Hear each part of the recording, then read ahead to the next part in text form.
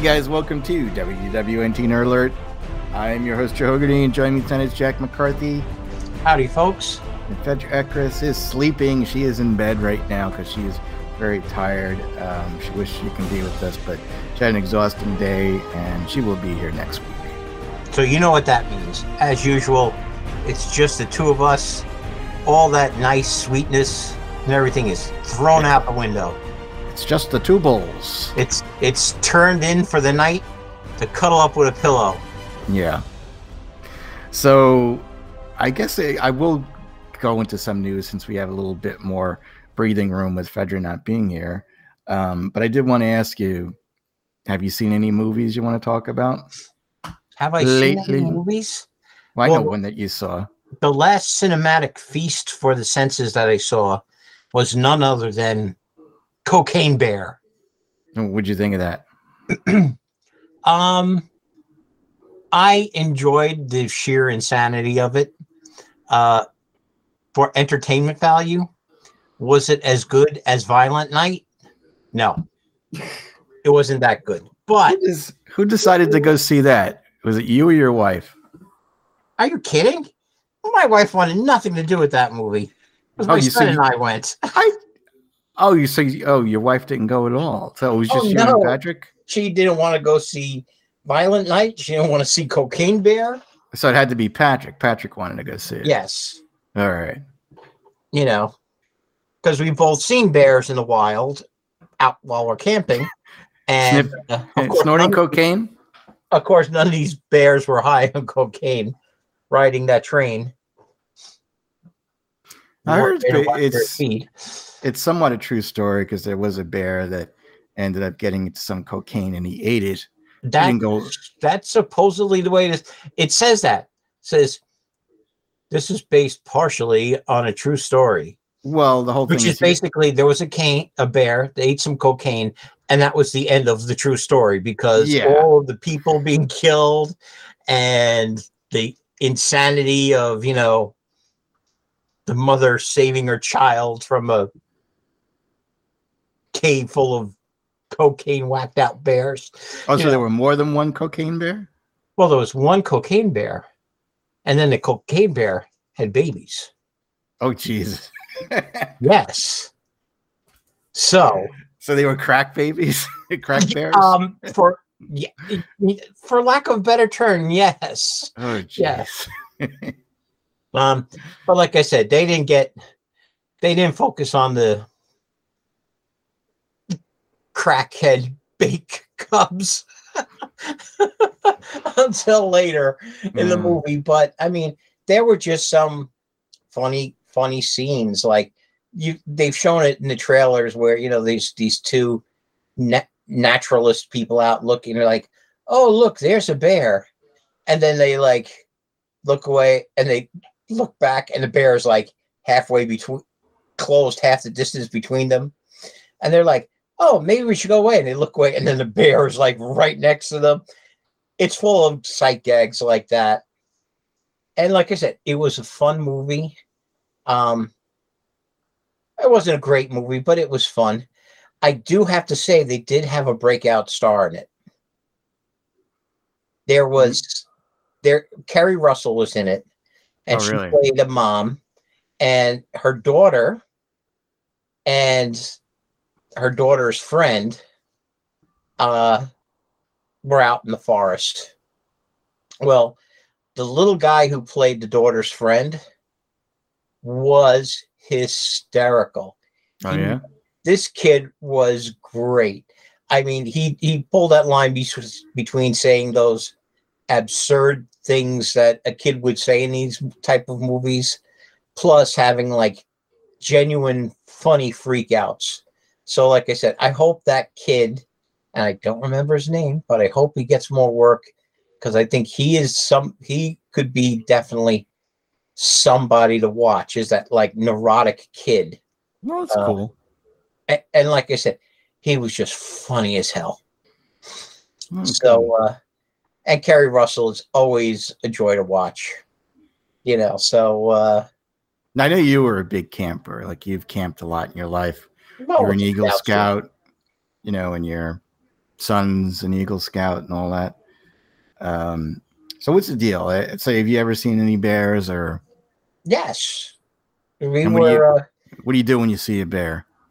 Well, my dad was also a forest ranger in Alaska, if you remember. Nope, I don't remember that. You don't remember? You don't remember his crazy Alaska stories? No. Well, some background. My dad, after the Navy, heard that there's a lot of opportunity up in Alaska. And a guy said, "Oh, Joe, come on up. We'll get you settled. You know, it's lots of opportunity. You definitely find work up there. You'll find everything.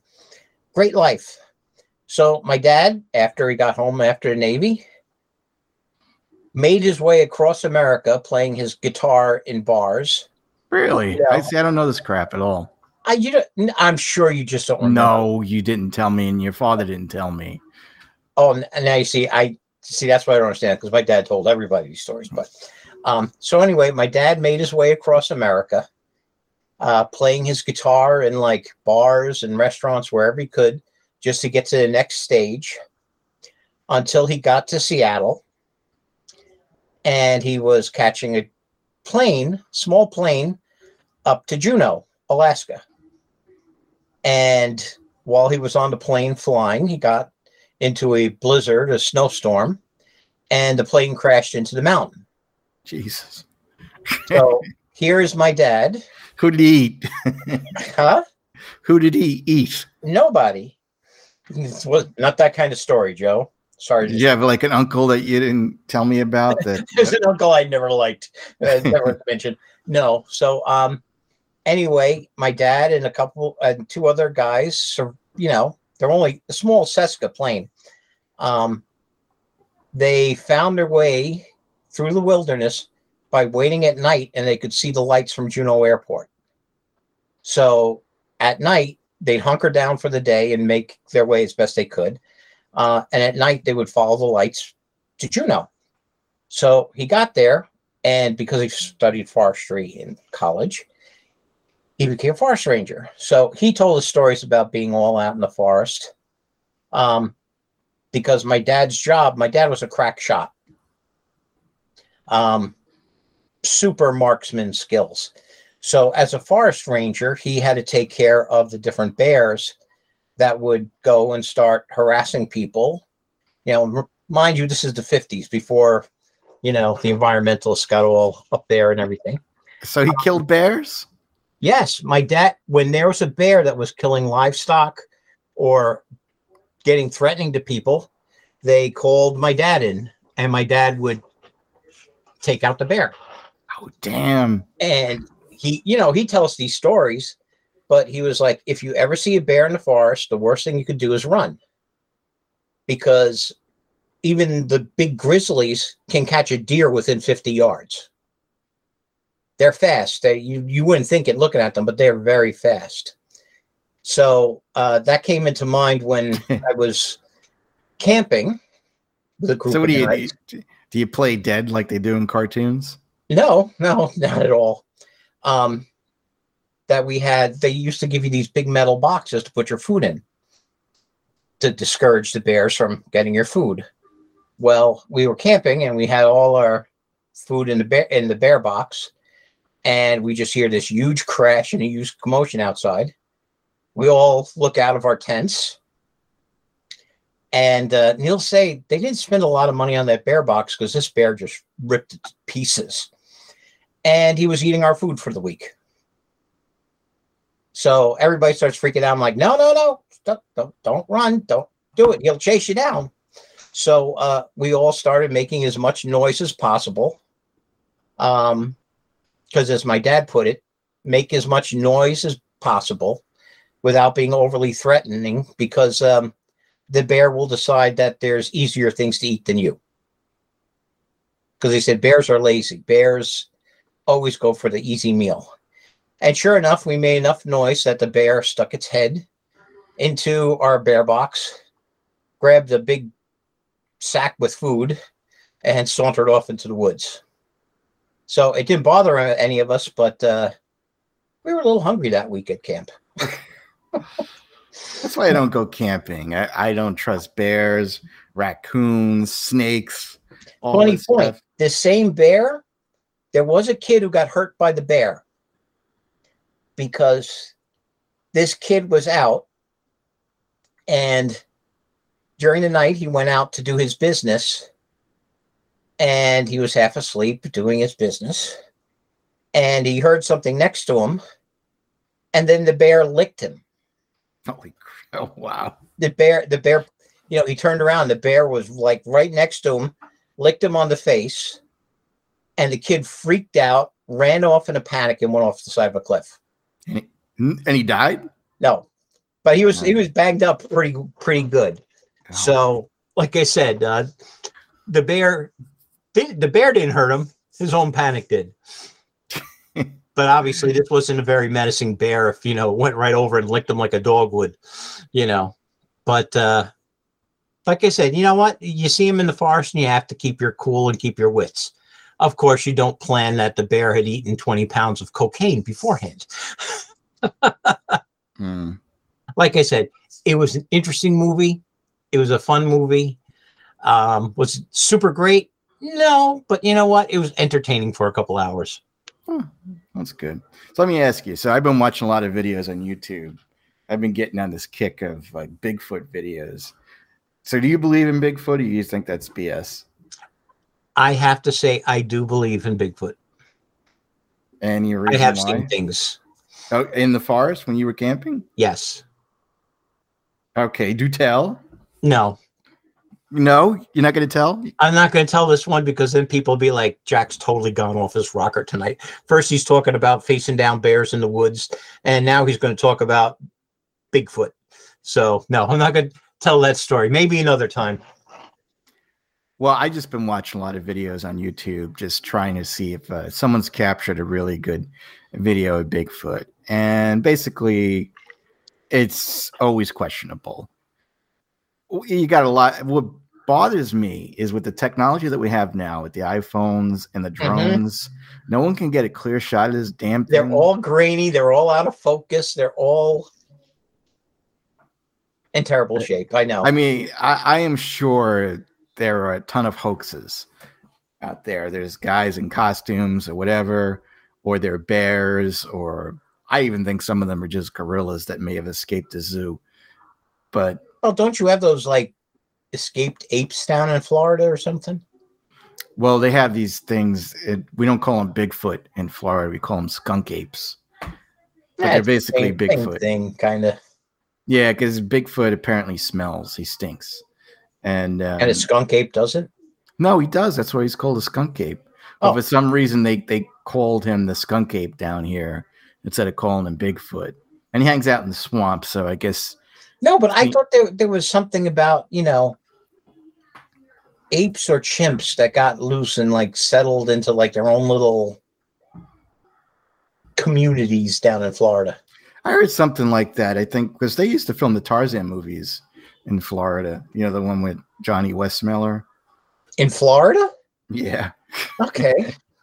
So I think some of the apes got loose. Some of the chimps got loose.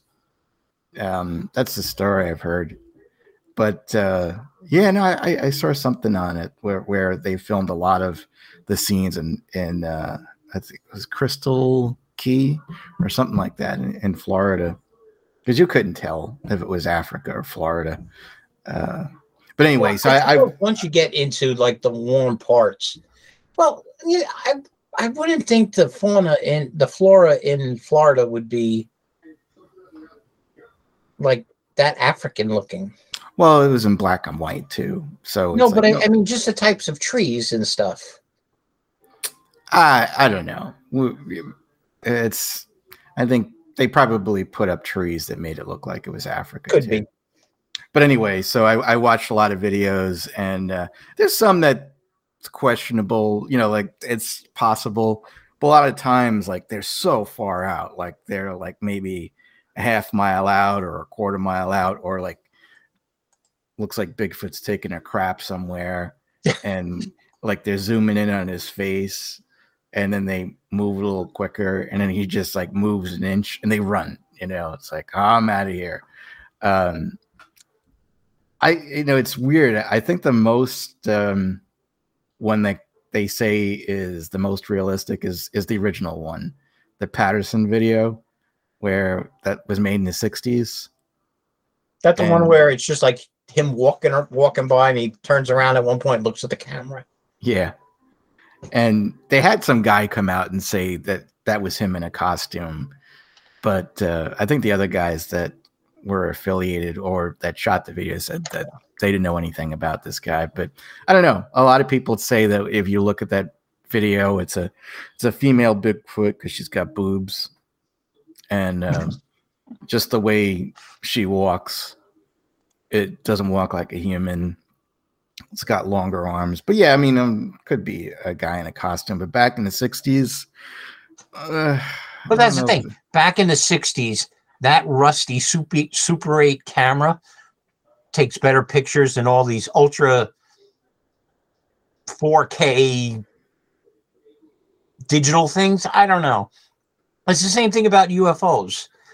You know, do I think there's other alien races out there? Yeah, because considering the odds of the cosmos, even just doing the numbers game, there has to be life somewhere else. No, I agree. Will we reach it? God knows. But somewhere out there's got to be something. Do I believe they're coming here on vacation? I have a tough time believing that. But like I said, no one can take a clear picture of these things. No, well, I think if they are coming here, it's because they're looking at a primitive planet, primitive people like existing on a planet that are like so many centuries inferior to them, you know, which is us. But I don't know. I sometimes think a lot of times too, it could be time travel.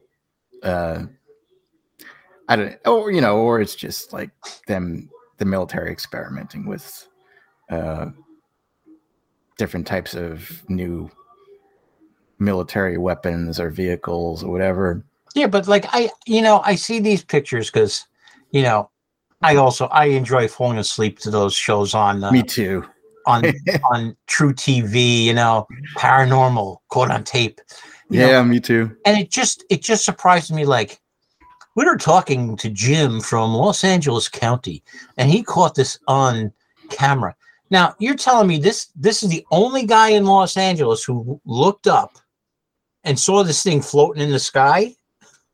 See, that's where I have a hard time believing it. If they were out in the middle of nowhere, it's easier to believe than he's down in central LA, and he was looking up and he saw these 4 lights flying in a pattern.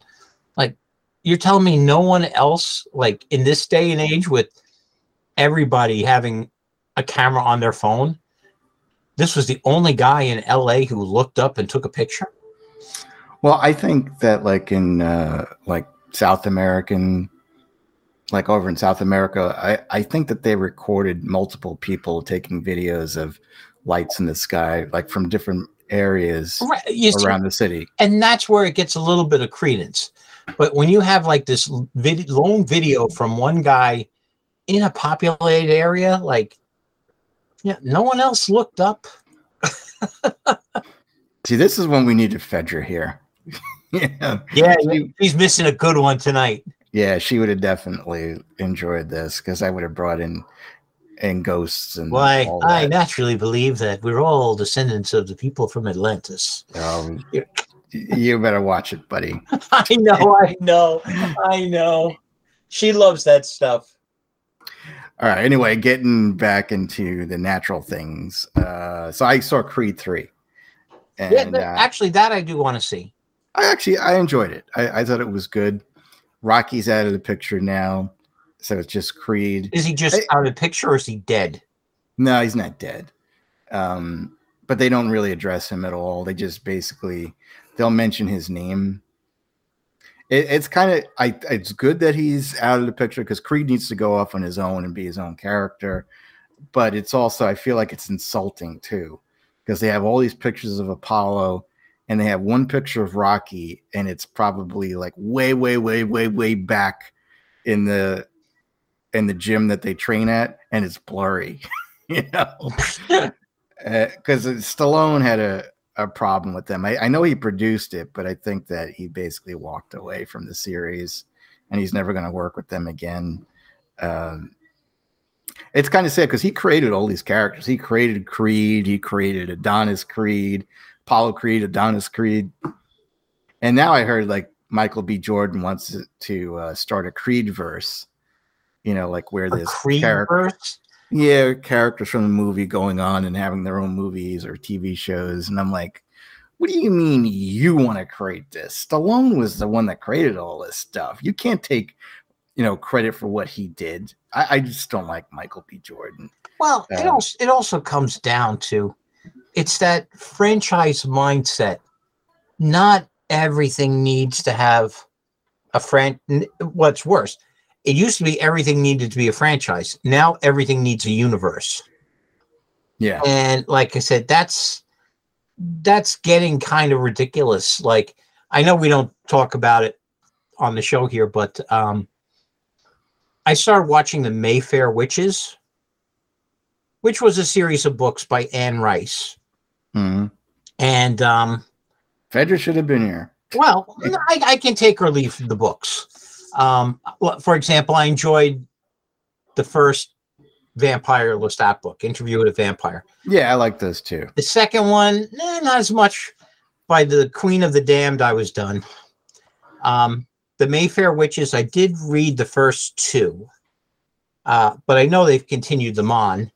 But now when you watch it, like, the first tagline comes up is like the immortal universe, because now, they're making Anne Rice's stuff all tie together. And I think she started doing that towards the end of her book series. I'm not sure where she is with it anymore, but like, you know what? We don't need a universe on everything. Leave the vampires to the vampires, leave the witches to the witches. They don't need to all coalesce into this one universal mess. The same way, like Universal tries to keep doing with the old monster properties. Yeah. Can't you just make a decent Frankenstein movie without trying to tie it into something else? Make a good Wolfman movie, a good Dracula movie. And stop thinking of how can we turn this into a series, because some of these characters just work better on their own. I like the old Universal stuff. I'm fine. Or when they're teamed up with Abbott and Costello, then they're classics. You can't go wrong with that. But I don't know about that. Well, I enjoyed Frankenstein. Abbott and Costello meet Frankenstein. She had all of them in there. But not everything needs to be a universe. Well, in this, and I can't imagine Creed being a Creed universe. He's the central character to it. Well, the first fight that he has in the movie, he's fighting the boxer in the first movie, the British guy that went to the jail at the end. So he fights him. So I think he wants to do something with him. And then they want to do something with Drago's son, where they want to make a movie about Drago's son and Drago.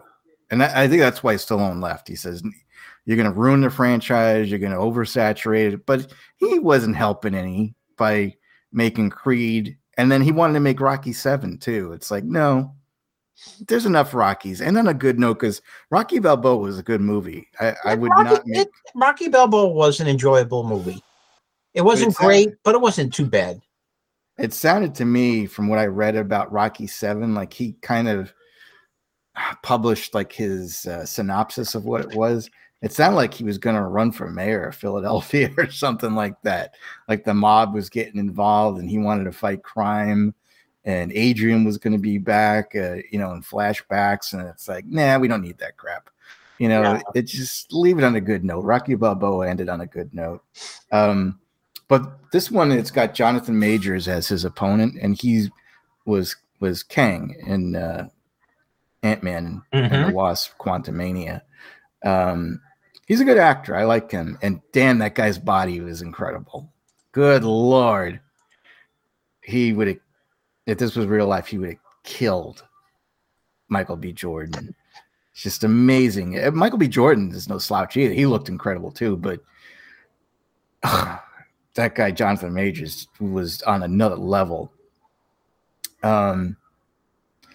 So well, I don't remember. Is Creed considered the character Creed? Of course, is he considered a heavyweight boxer? Yeah. Well, because Michael B. Jordan doesn't have that look of being, like I've been watching a lot of boxing videos. He's in phenomenal shape. I'll agree, but he's not big like Evander Holyfield or Mike Tyson. We remember hearing of Rocky Marciano, right? Yeah, but that's a different age, though.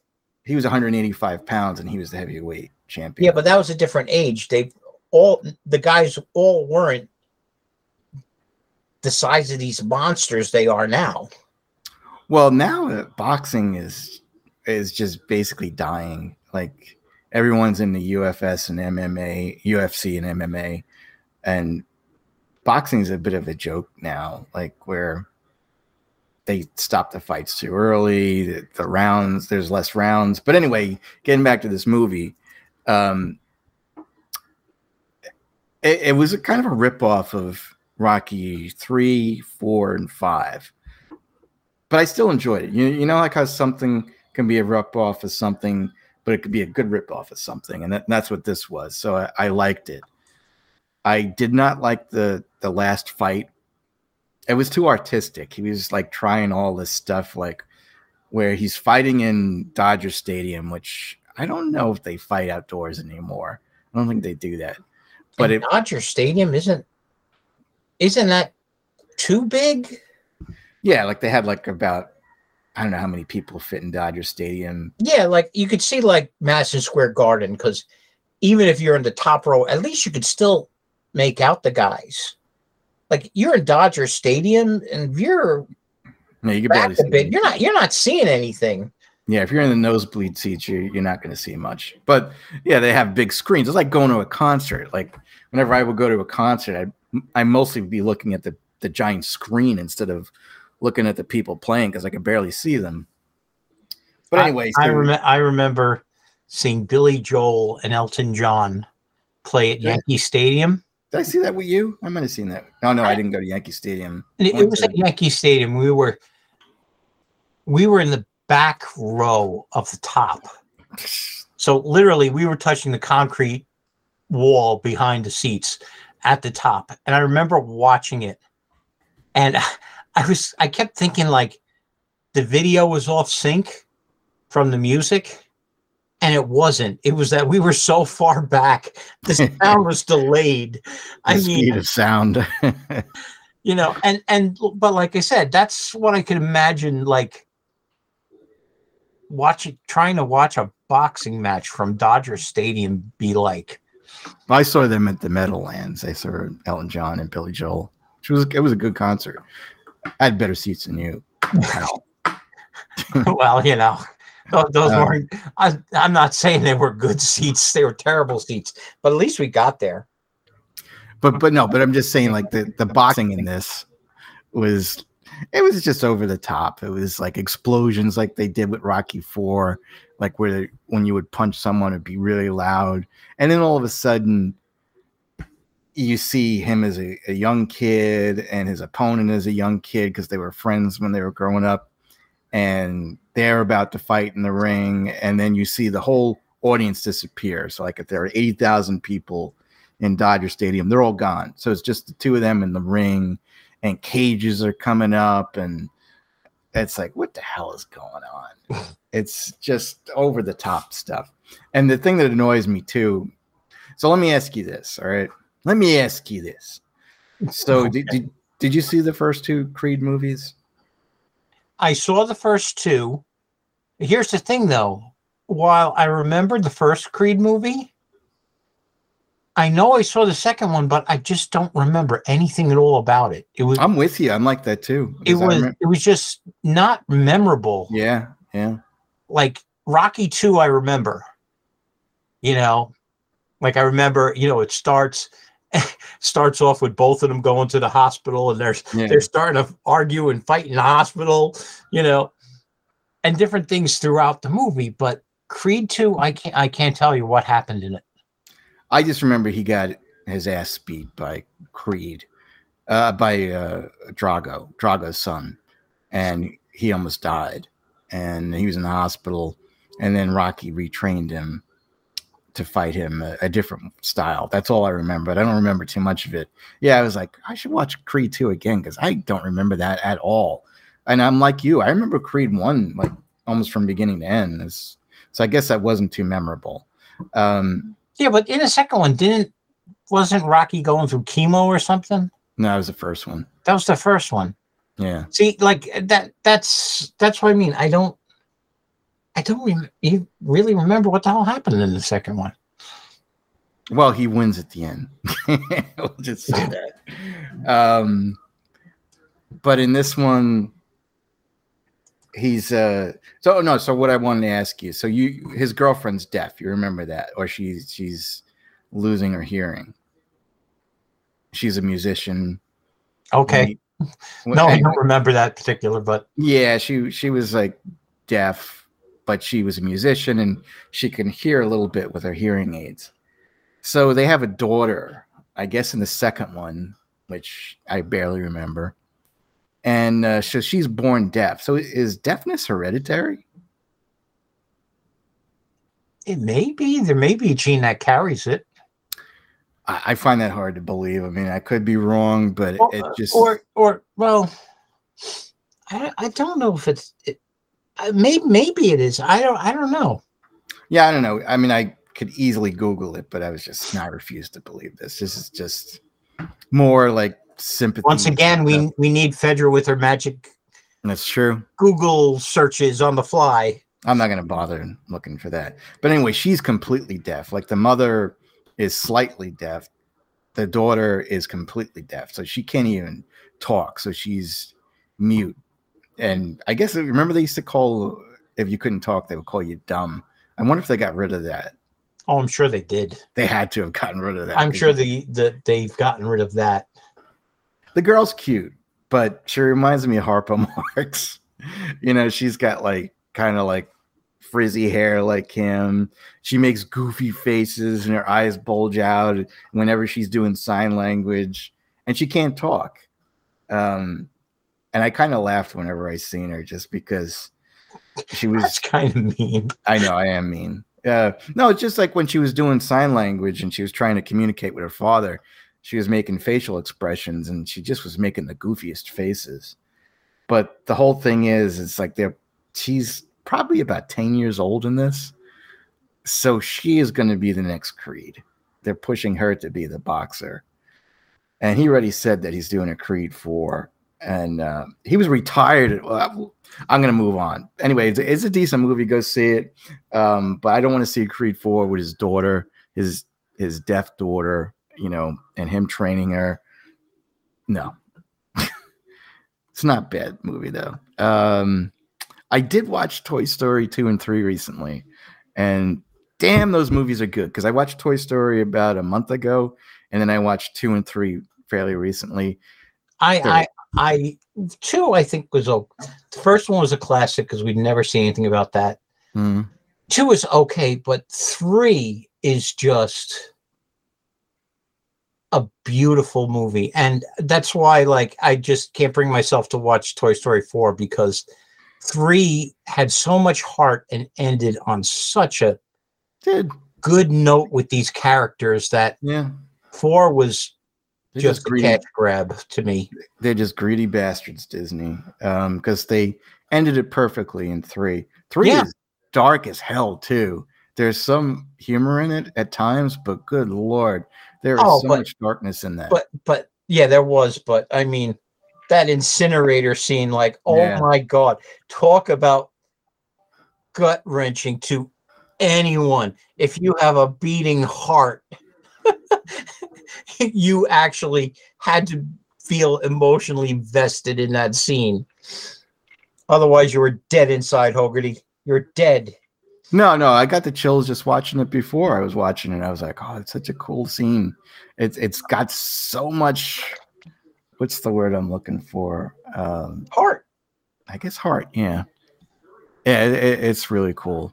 Yeah, before sucked. I had seen that one. This was during the Me Too era, and so they brought Bo Peep back, and she's kind of like a warrior. Now, And once she's I got saw a Sporky or whatever the hell is Sporky was annoying as hell. It just was so bad. I hated it. But again, it was just what Disney loves to do is they love to preach. They had to show that Bo Peep was like this ninja with like she used her staff as a bow staff, and she got rid of her skirt and she had pants on, and I was like, come on, guys, it's like not everything has to be uber preachy. But you look at the trilogy of Toy Story, and you look at the crap that they've done in the last 5 years. Pixar and Disney, they should be ashamed. They should be ashamed, and heads should roll. I would say most of the staff should be let go because they're horrible, and they need to bring John Lasseter back because he knew what was going on. They got rid of him again because of Me Too. I don't know exactly. I read some of it, but apparently he would go around massaging girls' shoulders and say, "Oh, you look kind of hot today," and they were like, he harassed me, and they're like, all right, he's got to go. So they got rid of him. But I would bring him back, because they are the bottom of the barrel right now. Universal is doing better with their animation than Disney and Pixar. It's just embarrassing. No, it's you know what it is? It's you keep hitting it, and we've talked about it on the show. It's the preachiness. The message that you want to put out there should be secondary to a good story. Good story, good characters. You want to say message in the theme, that's fine, but that message should not overtake characters that if you have established characters, all of a sudden they should be waking up one day and saying, I've never considered the plight of whoever, and almost become activists to the cause of the weak. They've got to get away from that. I mean, I have to say honestly, So you never saw Lightyear, did you? No, I never did, and it wasn't only from you. It was I heard about the problems with that movie from numerous people. Where I have to say, Joe Hogarty is not alone. He has a friend or two on his long island. 1.5. Well, he has some friends from the gym. You're right, Joey. I got more friends from the gym, my pal. Let me tell you. I bet. But you know what? It's like I heard that from the similar themes from so many people, and it's just, you know what? It killed interest in me. And I remember when I saw the trailer for Lightyear, I was like, "Oh, this is going to be so cool." Well, I heard enough of the bad word of mouth on it that I just never bothered watching it. It's just the wokeness and the inclusiveness crap that they pushed. They didn't have to go as far as they did. What bothered me the most is that his famous line, "To Infinity and Beyond," they implied that his black lesbian friend, she was the one that came up with half of it. And it's like, don't do that. That's like a famous line. You could have given her own line to do, but why? That would take creativity. It's easier to co-op something that's already popular, which is the problem. Yeah, it's just what. And like she had a granddaughter. I liked her granddaughter more because her granddaughter was more natural, where she could make mistakes and she was, didn't have confidence in herself. But anyway, that movie sucks. Looks nice and everything. And Chris Evans too. They brought him in because, again, Pixar. And even him, his comments also turned me off. Yeah, and that turned a lot of people off too. I'm glad it did as poorly as it did at the box office. but they don't learn from their mistakes. No, they don't. When are they going to learn from their mistakes?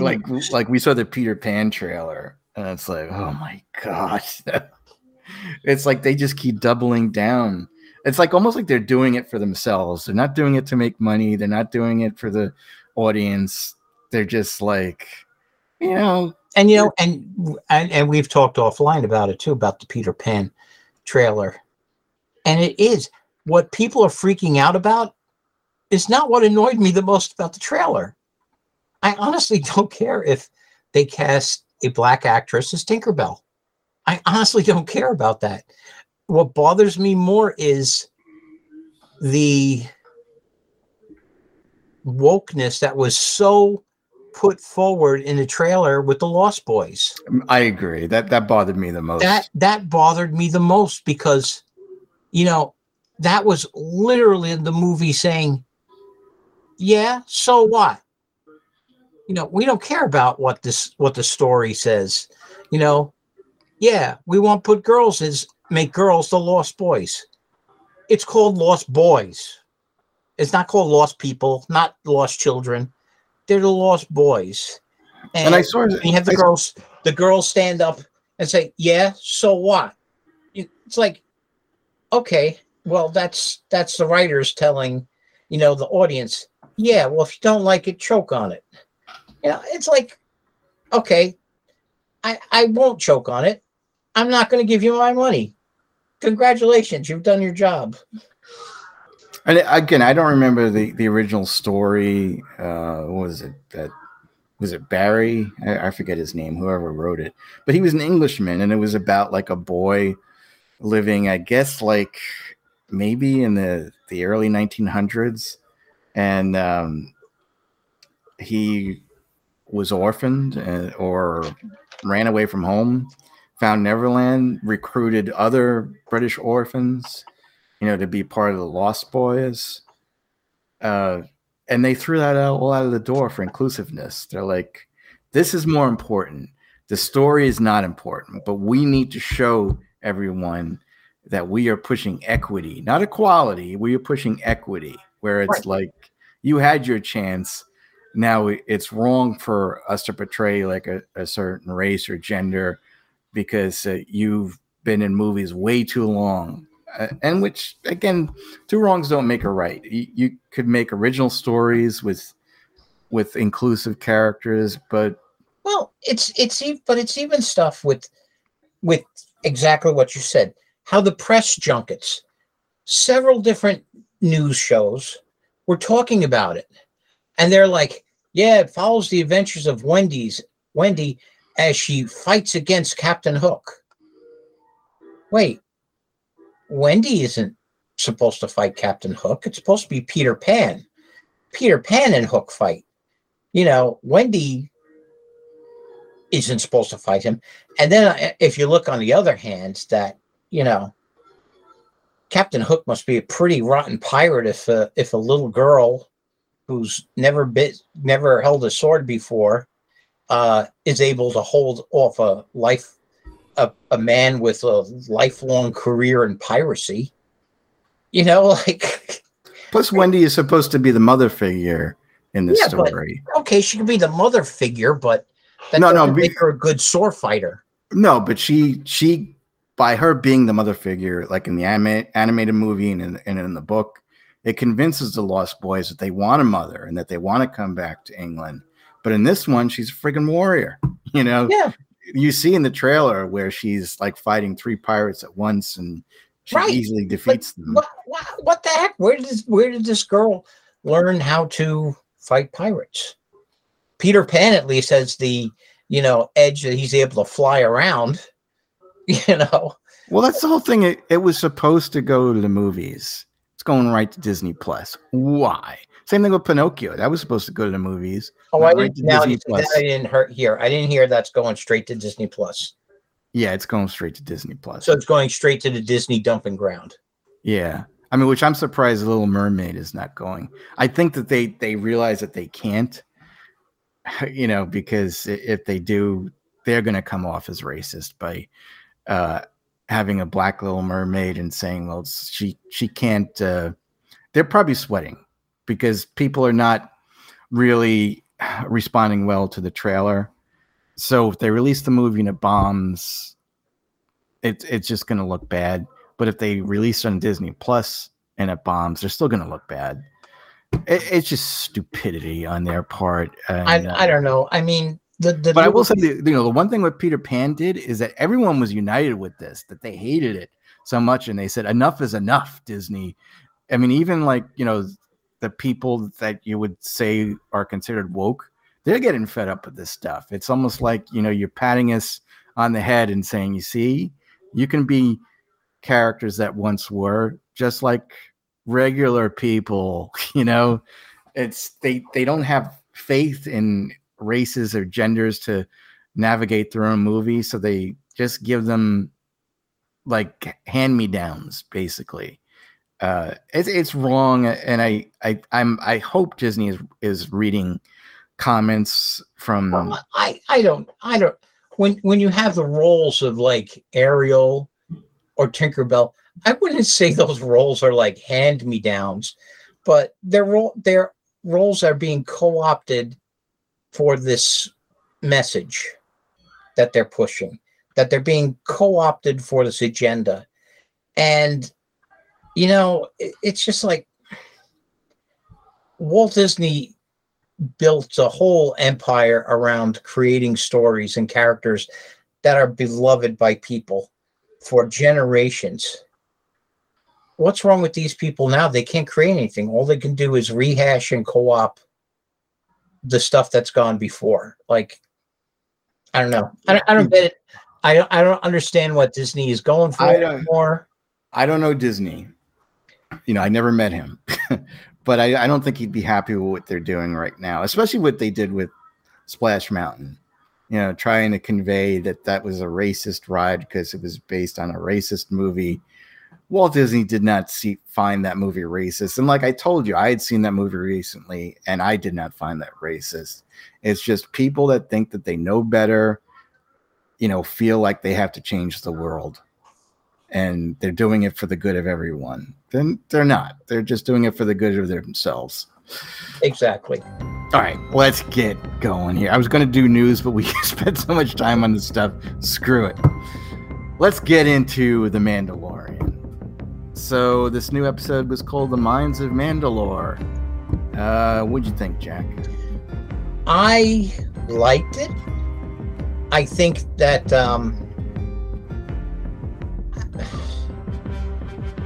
I was a little disappointed that they didn't go more into the history of Mandalore. Like, he's walking through these ruins.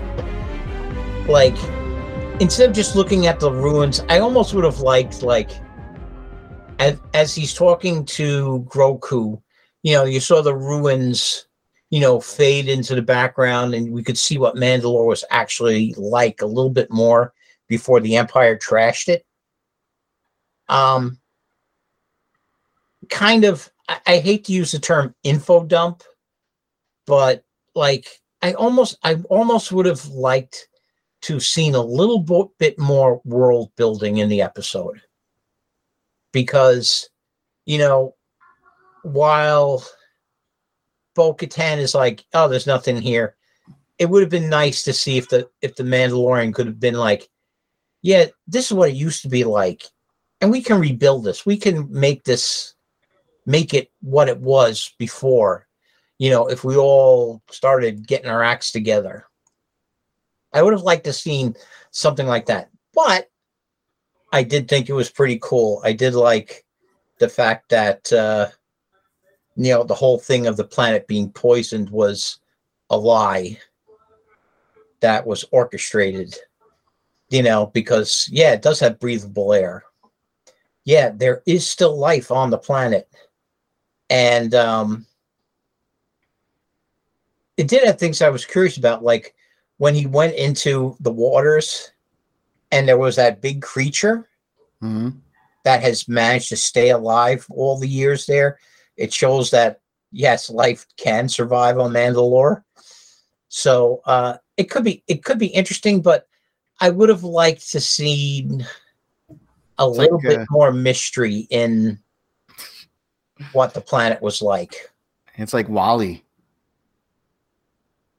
Yeah, kind of, but you know, I guess you could say it was like that. But I would have liked to seen a few flashbacks in the episode of what it was like before it was destroyed, like it was. What would you give it out of a 10? I would say this was probably a 7. And I will say I will agree with you. I gave last episode an 8, but I would give this one a 7. The world building, I think, is really, really nice. I think that Jon Favreau deserves a raise. Whatever he is getting, and he's not getting paid enough, because this is the best Star Wars that we've had in a long time. Oh, no. And I agree. It is the best Star Wars we've had in a long time. But like I said, I would have liked to seen it visually shown a bit more rather than just, the wide shots of the city underground kind of wrecked and destroyed. No, I get what you're saying. But I do have to say, you know what? I've seen the Mandalorian fighters on screen. We saw them in the Clone Wars. We saw them on this episode. I think that's a cool looking ship. I wish somebody would make a model of it, because I would definitely snatch one up. But I had problems with it. To me, it felt more like filler episode. I just felt like nothing really happened for me. I wish more would have happened in this episode, and maybe that's kind of what you're saying, in a way that maybe, because I agree with you when he was like looking at the planet. And he was kind of showing Grogu, oh, well, that's the planet that I lived on. Now, you see, I don't think it was filler, because I wish they had expanded it more. I think I do. They moved the timetable up too much to say, okay, he's gotten to it. He's gotten rebaptized, if for lack of a better term, I guess. That happened too quickly, I thought. No, yeah, that did happen too quickly. No, my point was he was captured. He tells Grogu, go get Bo-Katan. He gets him. She frees him. All that stuff that went on, I just don't think needed to happen. That to me is when it's filler. Is that, and I think that they're elevating Bo-Katan a little too much. I like the character, don't get me wrong, and I wish the two of them would get married, which we will never see with the current state of Disney, because they want to make it as though, again, the genders are equal, and that there should be no, husband and wife sort of relationship between two characters. Well, I think that would be great together. You know what I was thinking? I was thinking that didn't she get what she wanted, though? That when she was fighting that General Grievous light droid. And that was a cool droid too. I like that droid. Yeah, I would have liked to know a little bit more about him. But now that he's dead, who cares? But I would have liked to gotten a little bit of more of a backstory about, if he's organic, how did he manage to live all this time?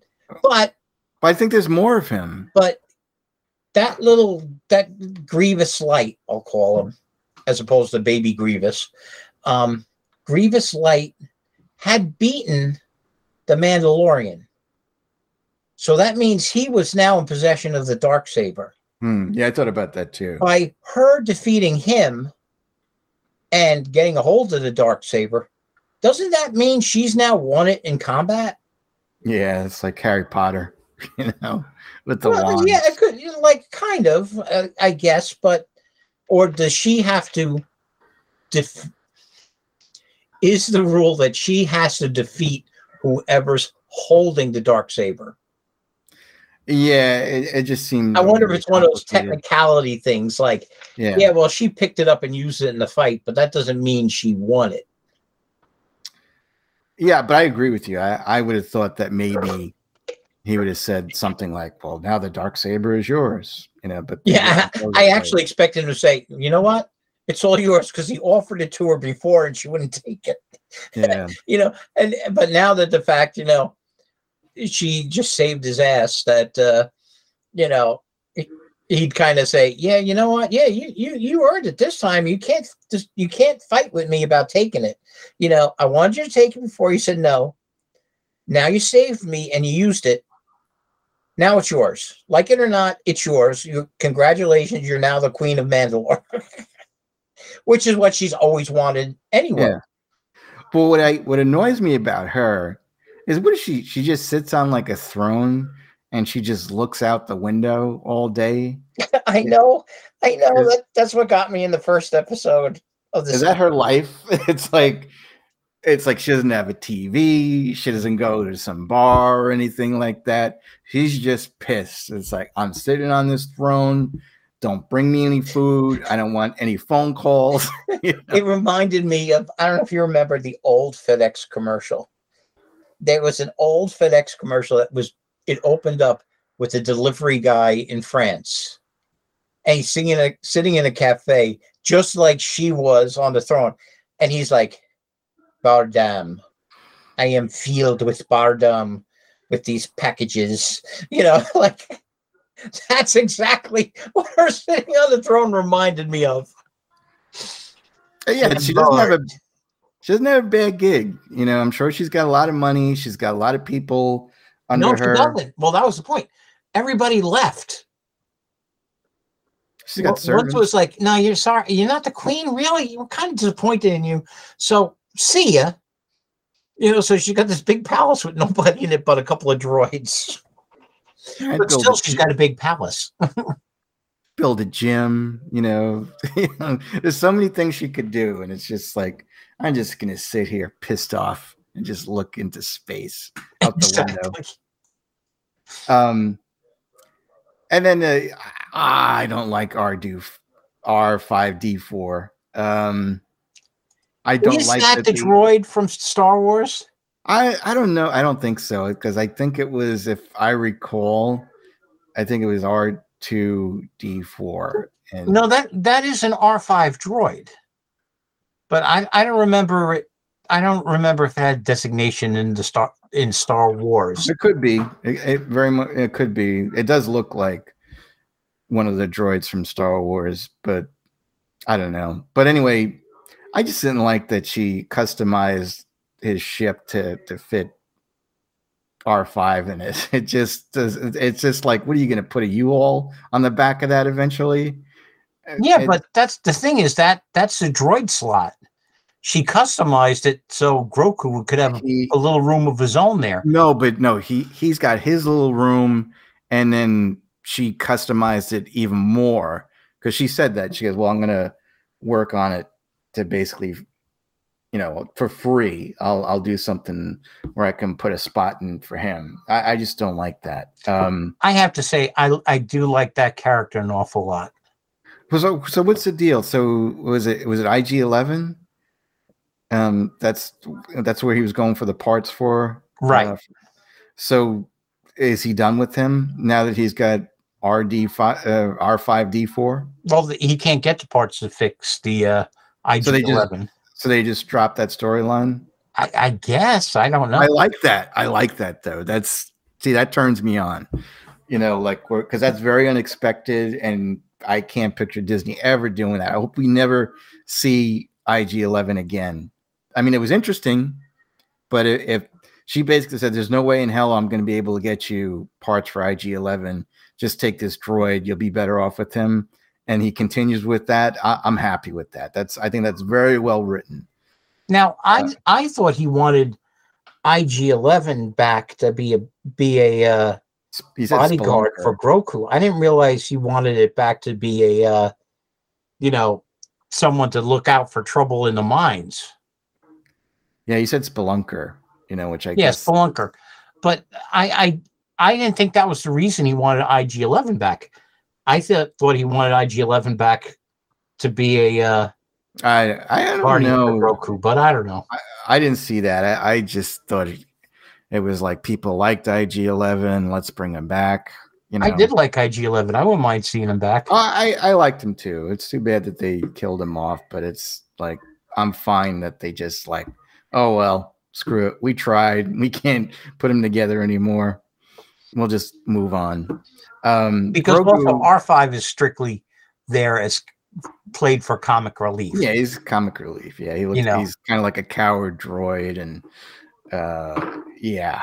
Again, I'm not sure if I like it or not.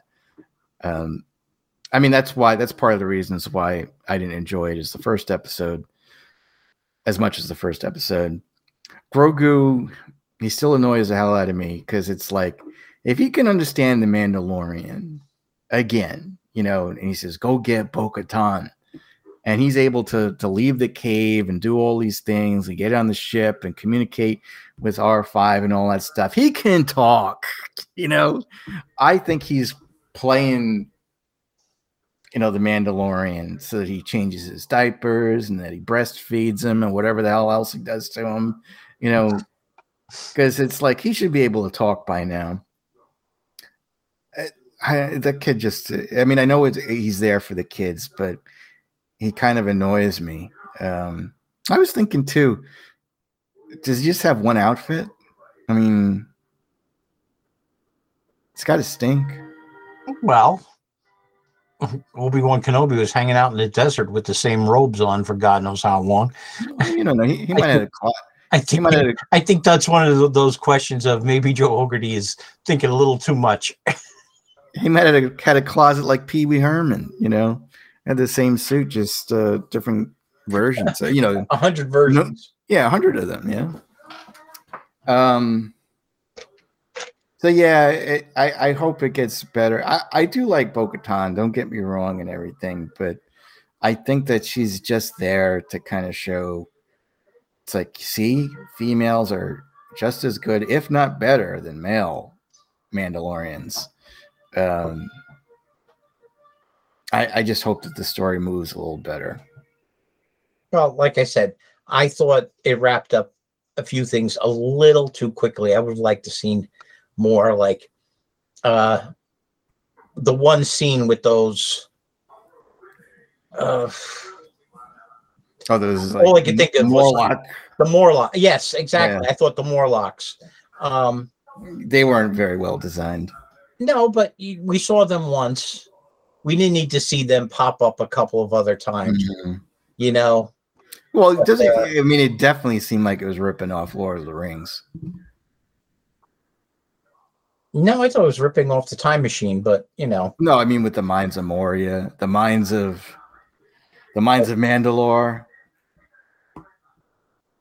Not maybe that's why they rushed it. They didn't want any unfair comparisons being made.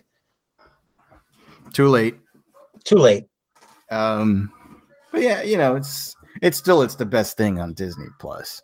I just hope it gets a little better, and Well, I know you're not watching it, but this week's Bad Batch was really good. Was it really? Okay, maybe I'll take a look at it. It was really good.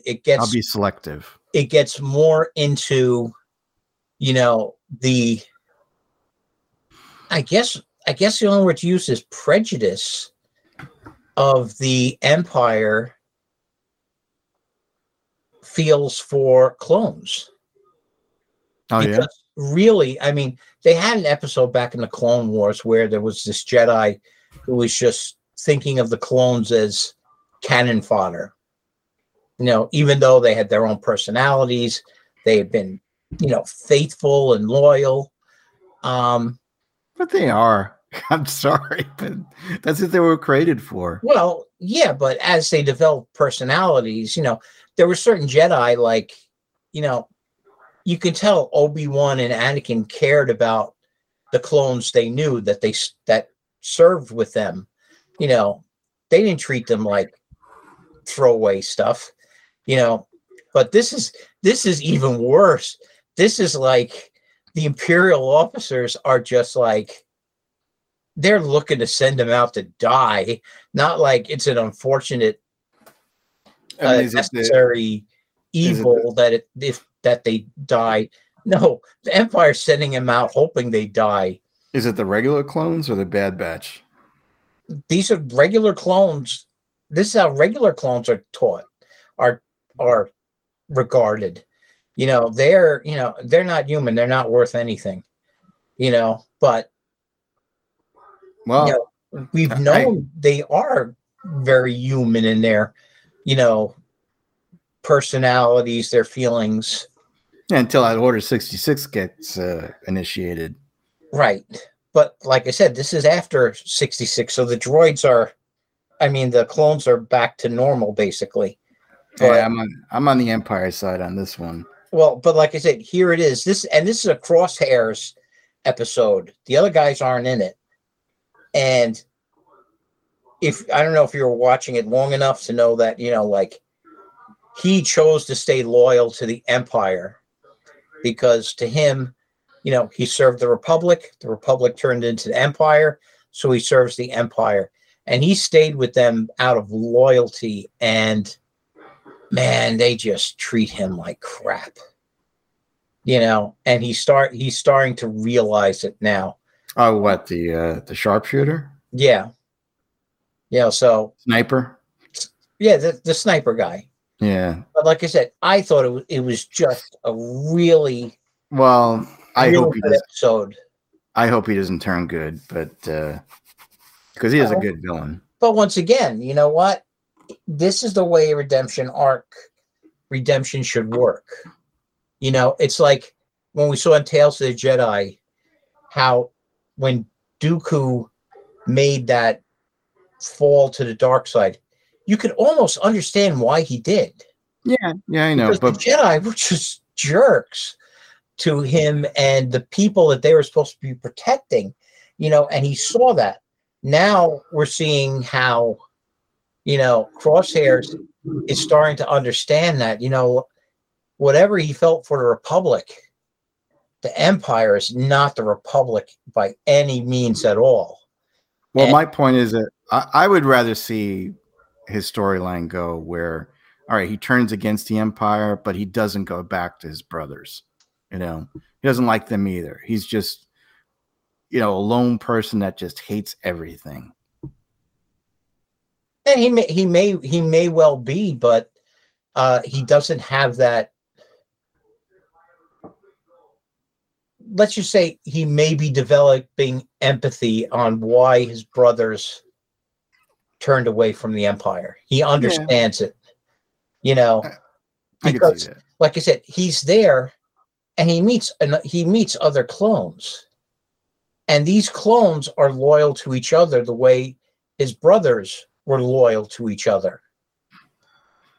And because they're the only two clones there, they're forced together to go on this mission to go get kills together. I just picture like I said, it was a pretty good episode. You may want to check it out.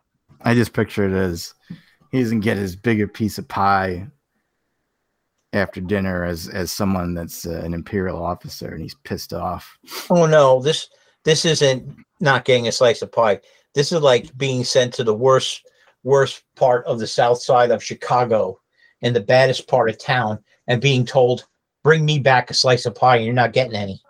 Oh, you're bring me back bad Leroy Brown? Exactly. You're going to go get trashed by Leroy Brown, All right. But you better bring that pie back to me.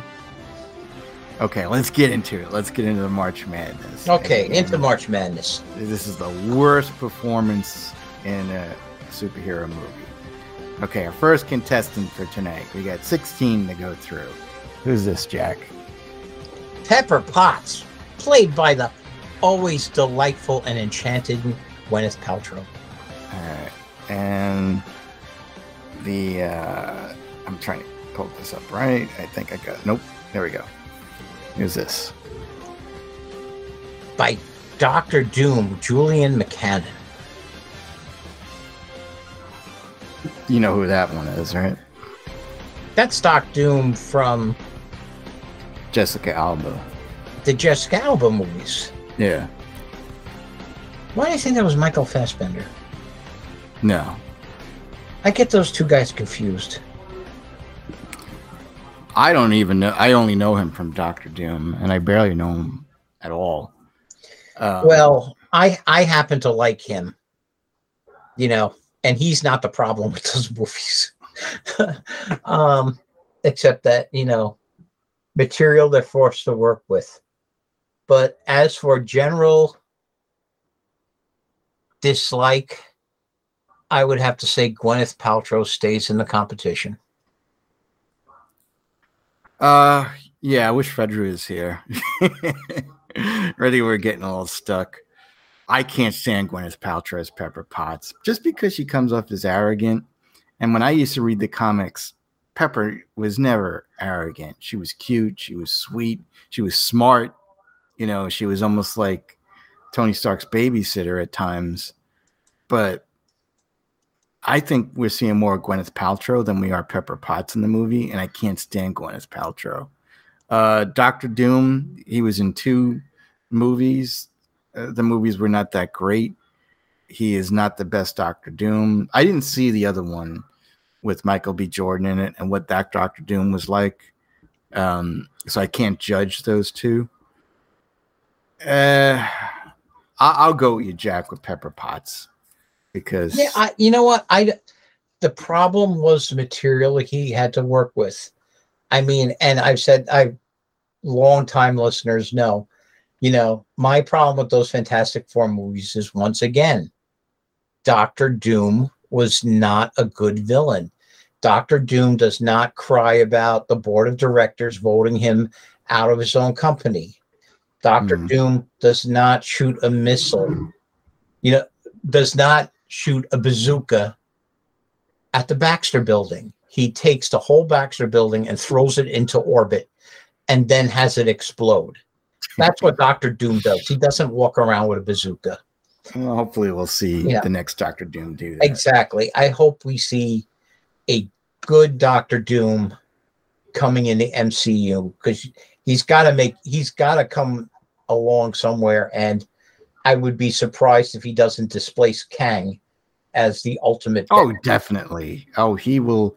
When he finally comes, he is going to be the top of the heap for sure. Exactly. Because, I mean, hell, Kang's crowning achievement is the time traveling he does, because he found his ancient ancestor Doom's time machine. So out of all the stuff Kang has done, it all came from finding his great-great-great-great-grandpappy's invention. Yeah. So, like I said, Doom, you can't top him. He's the ultimate Marvel villain. Okay, let's move on here. One of your favorites. Ugh, I won't even say the name. Katie Awkwafina. Ugh. From Shang-Chi. Ugh. And the Legend of the Nine Rings. I don't care who you pull out. She's got to stay in the competition. I might have to use my veto. For me, she might sweep the whole thing. For Jared Leto, the Joker.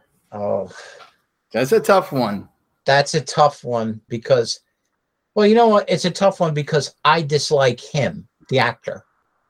Jared Leto, I don't go for all this baloney of, I have to get into the spirit of the part, Let's see, I'm playing Michael Morbius, and he's a sickly man trying to find something, so I'm going to be in a wheelchair and force everybody to cater to my imaginary disability, which I think he should be called out on for pretending to be disabled to get into character mode, or acting like a crazy psychotic because he's playing the Joker, so therefore I must terrorize everybody on the set.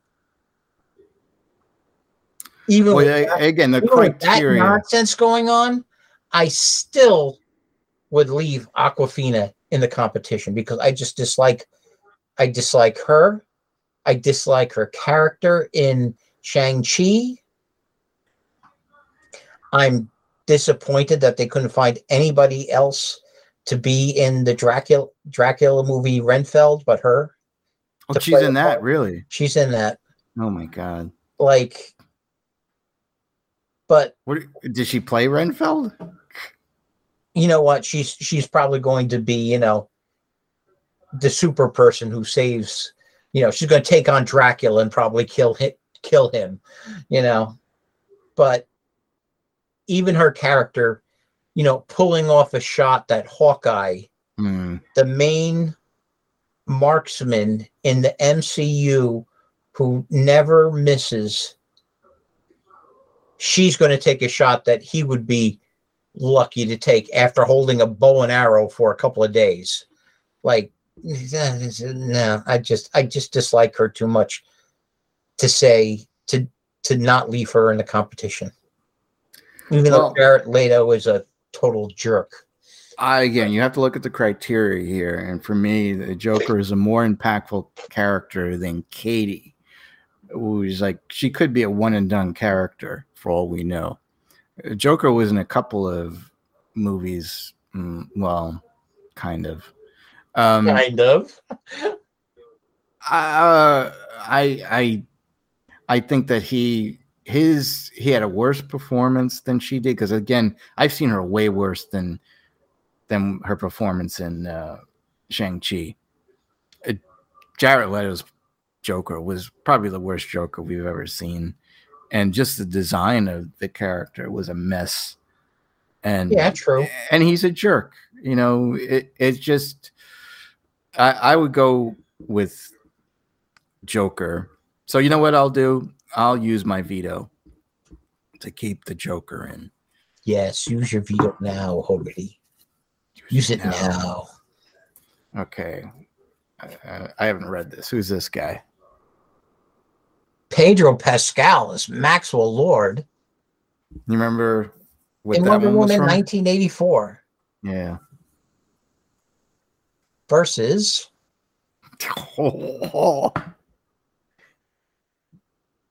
the national treasure known as Kristen Wiig. Same movie. Same movie. Well, you know who I'm going to say. And you know who I'm going to say. I don't know who you're going to say. Are you kidding? I mean, realistically. Kristen Wiig, even as the cheetah, I like the fact that she played, nearly one of her SNL characters in the beginning as, the nerdy girl in the office who, of course, idolizes Gal Gadot. But even when she gets the cheetah powers and she's kind of like taking on Diana in the White House, she has a sort of swagger to her that she fits the character. Maxwell Lord,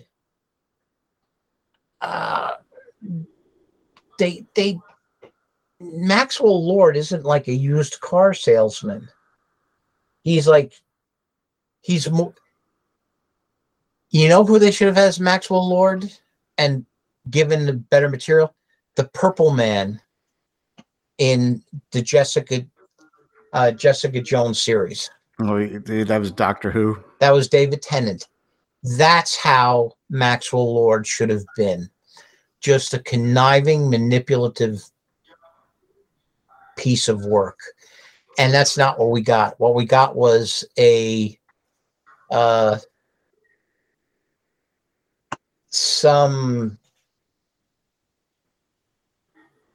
this wasn't very good. Man boy looking for approval from his son, when he could have just done so much more. And he just could have been being a better person. He didn't need to go through what he did. And once again, Maxwell Lord was irredeemable in the comics. He flat out told Wonder Woman, like, well, if you don't kill me, I'm going to have Superman just go and destroy everybody you care and love in the world. So you don't have a choice, because he didn't think Wonder Woman had the all right. So not to kill him. So, like I said, because Maxwell Lord's character was so ill written and the actor had no choice but to go along with the script and the direction by Patty Jenkins, I have to leave Pedro Pascal in the competition, which is not a problem for me because I think Kristen Wiig is wonderful. I do. Well, I'm not going to overcomplicate things. And I can't. use veto. Yeah, and I've already used the veto exactly, so I can't use it. This one's got to be a tie. So Kristen Wiig, I can't stand her. I really can't. I don't understand why anyone feels that she's talented at all. I don't think she's attractive. No, she is not talented at all. She ruins movies. Like I said, I'm not going to mention all the movies that she's been in, but she may not be at Gal Gadot, but she's not like put a bag over her head. She's a curse. She's a living curse. She is. No, every movie that she comes in, it's like, well, let's do a sequel. You know, let's do a sequel to Anchorman. She's in it, the movie bombs. Let's do a sequel to Zoolander. She's in it, the movie bombs. Ghostbusters, in it, the movie bombs. She's just horrible. She's just, I mean, I don't think so. I don't know who's casting her in all these movies. She's just friggin' horrible. I cannot agree with that in the least, but I think she's good. But I will say that, you know, as bad as she wasn't an impactful character, and probably his character was worse, Maxwell Lord, than Cheetah. I guess her costume was okay. So I'm not going to. I liked her before. I think I didn't like when she went full on Cheetah. I think that's one of the cases. It was too much CGI. I don't know. I just think she sucks, you know. But I can't use that as an excuse to basically put her continue her into the competition. All right. Next one. Venom, Topher Grace. Okay. Versus MODOK, Corey Stoll. That is rough. Well, I enjoyed their take on MODOK in Quantumania. Because that was so unexpected, you know, and MODOK is such a ridiculous looking character. The fact that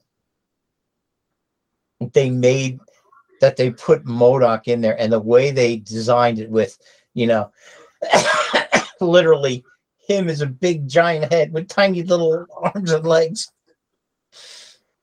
Well, that's what he is. That's what he is. That's what I'm saying. The whole design of the character through the ages has just been ridiculous. Which is why I would have to say Topher Grace would have to stay in this Venom. Only because Spider-Man 3, it's very easy to hate on with some good reason. We saw an Eddie Brock, but he's not the Eddie Brock that we know from the comic books. Instead of Eddie Brock was a guy who got sold on a story and he went with it. Unfortunately, it was a bad story for him. It wasn't the true story. It wasn't the truth. And that ruined his career. Topher Grace's Eddie Brock was a weasel. And he got caught in his lie and he got called out on it, and that destroyed him. So I happen to like Topher Grace. I think he is talented. I've liked him in other things besides that 70s show where he's gotten his start on. I think he shows some range, but Spider-Man 3 just wasn't very good. So I would say to leave Topher Grace in there. I'll agree with you because, again, when you look at the characters, Venom is more iconic than MODOK. MODOK is a throwaway character. By them ruining Venom, and by part of it had to do with the casting.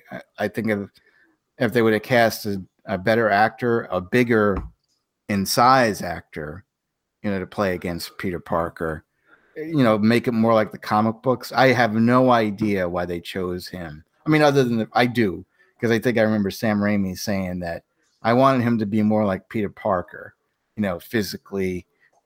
But that's not Venom. You know, Eddie Brock was never, you know, or Peter was never Eddie's equal physically. He was much bigger. He was a weightlifter, you know, and that's not Topher Grace. I did not like Topher Grace. And he didn't even have blonde hair. Or maybe he did. Was Eddie Brock a weightlifter before he went wrong with the Sin Eater? I always thought that, like, It's possible. You could be right. Shape, but he like went kind of You could be right with working out to kind of get rid of some of the anger issues, and it just didn't quite work out well. But he still was bigger than Peter. Oh yeah, he was still bigger than Peter. And I think that he needs to have like a threatening look, even when especially when he died early in the Spider-Man series at the end of Spider-Man 3. So we never got to see him again, but I would have liked to see that scene where he meets Aunt May while she's doing laundry outside. Oh yeah, can Peter come out and play? And he's like this big threatening guy, and Peter's trying to push him away, and he can't. I would have liked to have seen something like that, and I couldn't imagine Topher Grace pulling that off because I'm pretty sure he's smaller than Tobey Maguire. I just don't like him. So yeah, I'm gonna go with you. Corey Stoll, like the design of MODOK was awful. I mean, even like the special effects that Marvel did for it, it was half-ass. It was very half-ass. I don't think there is a way to do a good job on MODOK. No, but he's just too freaky a character. They even said they cheaped out on the design because of the budget or whatever, or the visual effects artists just couldn't get it right. It was awful. All right, let's move on. Here. Harley Quinn, Margot Robbie, okay. Versus. This is a tough one. Wanda Elizabeth Olsen. It's a tough one because they're not really that bad. They're really not bad. I mean, Elizabeth Olsen, I think she's only gotten better as she's gone along. I think her range improved. I know you didn't like it, but I think her acting range got much better in WandaVision. And then in Doctor Strange and the Madness of the Multiverse, I thought she was great. So Margot Robbie, however, I think she's also very talented. But I'm not that big of a Harley Quinn fan. So I would have to say Margot Robbie gets to stay in it because I don't think anybody could have made the material she's had to work with really work. And like I said, and I just think Elizabeth Olsen has just gotten better as she's gone along. I think Sam Raimi really knew how to get the most out of her. Yeah, Elizabeth Olsen, I just think she was miscast. Because I know I sound horrible for saying this. I think Wanda should be beautiful, stunning, and Elizabeth Olsen is just very plain. And I think they could have gotten a sexier actress to play her. I think I would have appreciated a sexier actress over a good actress playing the role.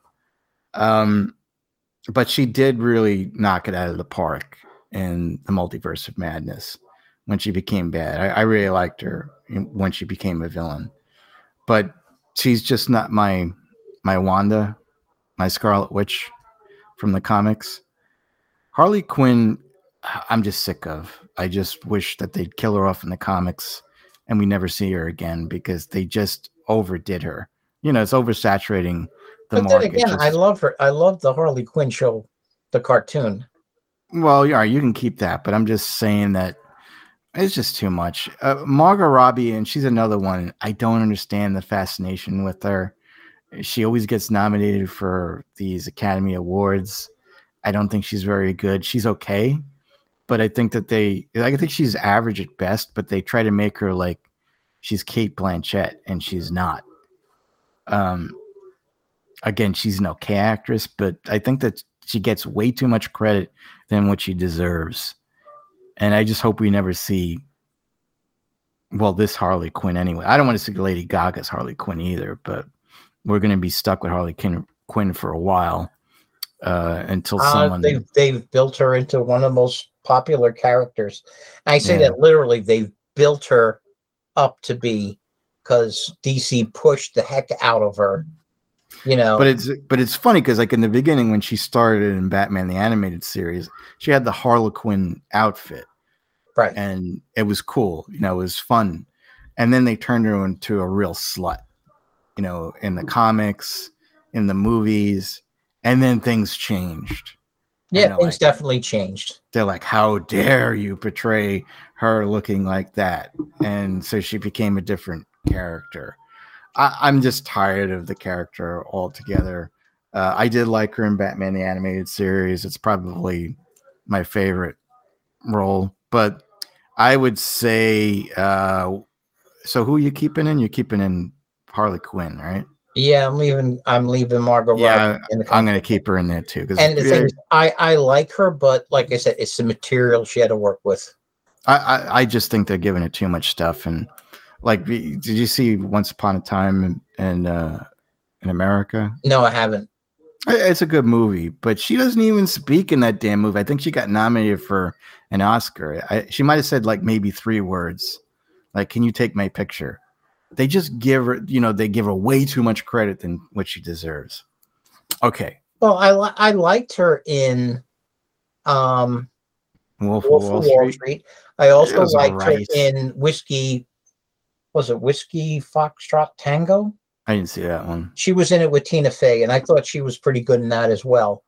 If I see her name, I try to avoid her movies because I just think they're pushing it too. I think she's good, but she's going to be in the Barbie movie. She had to work with. The next movie is the Barbie movie. It's like, and I just can't see it. Can't see it. Anyway, who's this, Jack? Harry Osborn, Dane DeHaan, from The Amazing Spider-Man 2 versus Zendaya. This one's easy for me. It's the Green Goblin. That guy, he may be a good actor in other things, but you know what? From the moment he appeared in Amazing Spider-Man 2, it was like, why would a guy like Peter Parker be friends with just someone who just seems like such a unsavory sort? And his voice is annoying too. No, but just all around, there was just something that, he was instantly unlikable. And why would a kid who's supposed to be a good kid, even though Andrew Garfield's Peter Parker was kind of a smart alecky, more than Tobey Maguire's or our current Spider-Man, Tom Holland, I can't see why anybody would want to be friends with a jerk like Harry Osborn. James Franco was the same thing. James Franco was a jerk, but he was a lovable jerk at least. He was, yeah. But this guy, he just seemed all around unlikable, and I couldn't buy that Peter Parker would actually want to be friends with somebody like this. And then as the movie went on, he just got worse as the Green Goblin, and not to mention the Green Goblin design when he went full Goblin was just terrible as well. So he wins it hands down for me. Zendaya grew on me a bit as MJ. Wasn't my favorite at first, but she grew on me. I don't think she's terrible. I do think she has a lot of talent to her.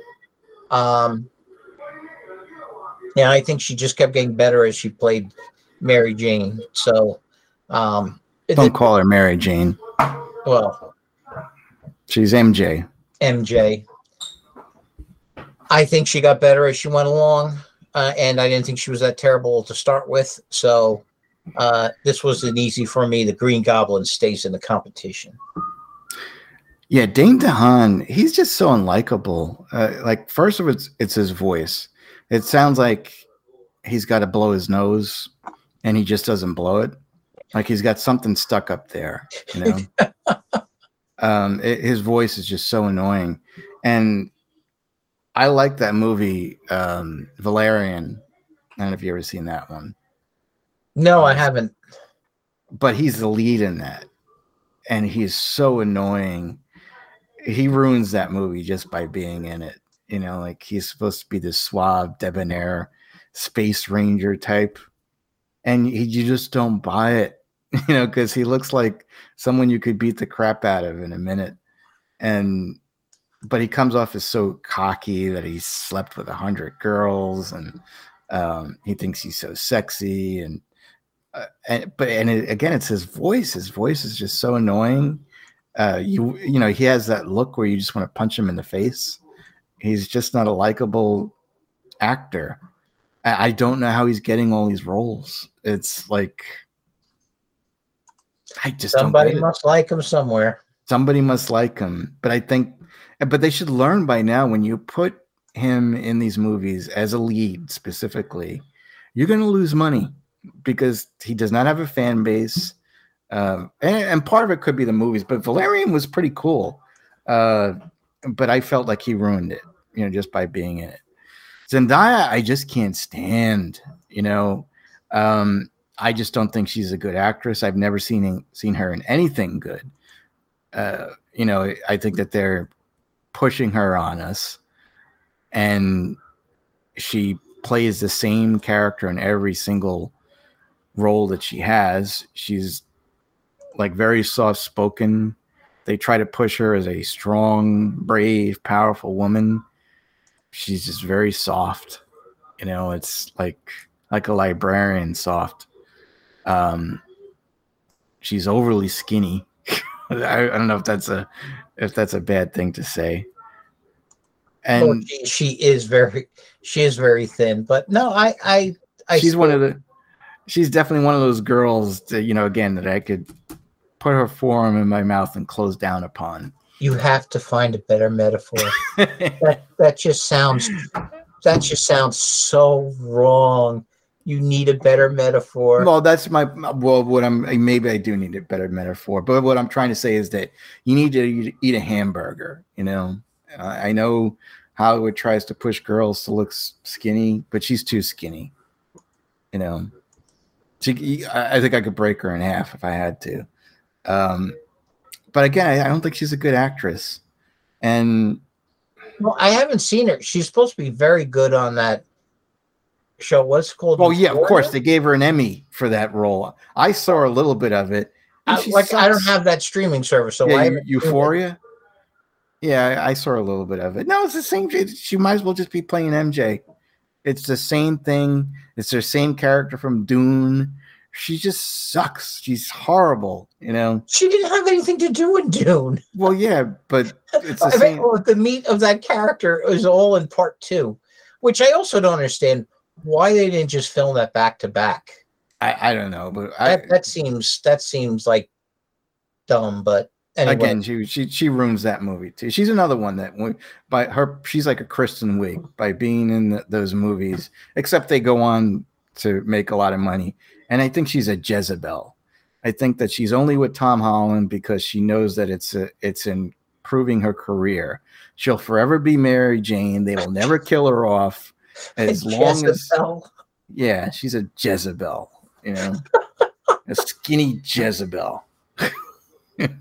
Oh, good grief! And you know, like he's like again when Sony and Marvel were having problems, and he was like, please make up. I want to be Spider-Man in the Marvel universe, please. He's probably the same thing. It's like, well, we think we're going to kill off MJ. Please don't kill her off, please. Oh, I don't like him either. I'm surprised he's not on here because I picked all of these. I'm surprised his name hasn't come out yet. I mean, even though, you know, I had a veto and all that stuff, this is a tie. So I'm going to put her in there. Tie. Yeah, we'll have to get Fedra to make the final one. She's part of the wild card now. She's part of the wild card along with all right, well, who's this? Electro Jamie Foxx. I don't think he belongs on that list. Did you remember the second movie? Yeah, but he redeemed himself in No, he did not. No, he did not. Yeah, he did. Zachary Levi, Shazam. Oh, what are you trying to kill me here?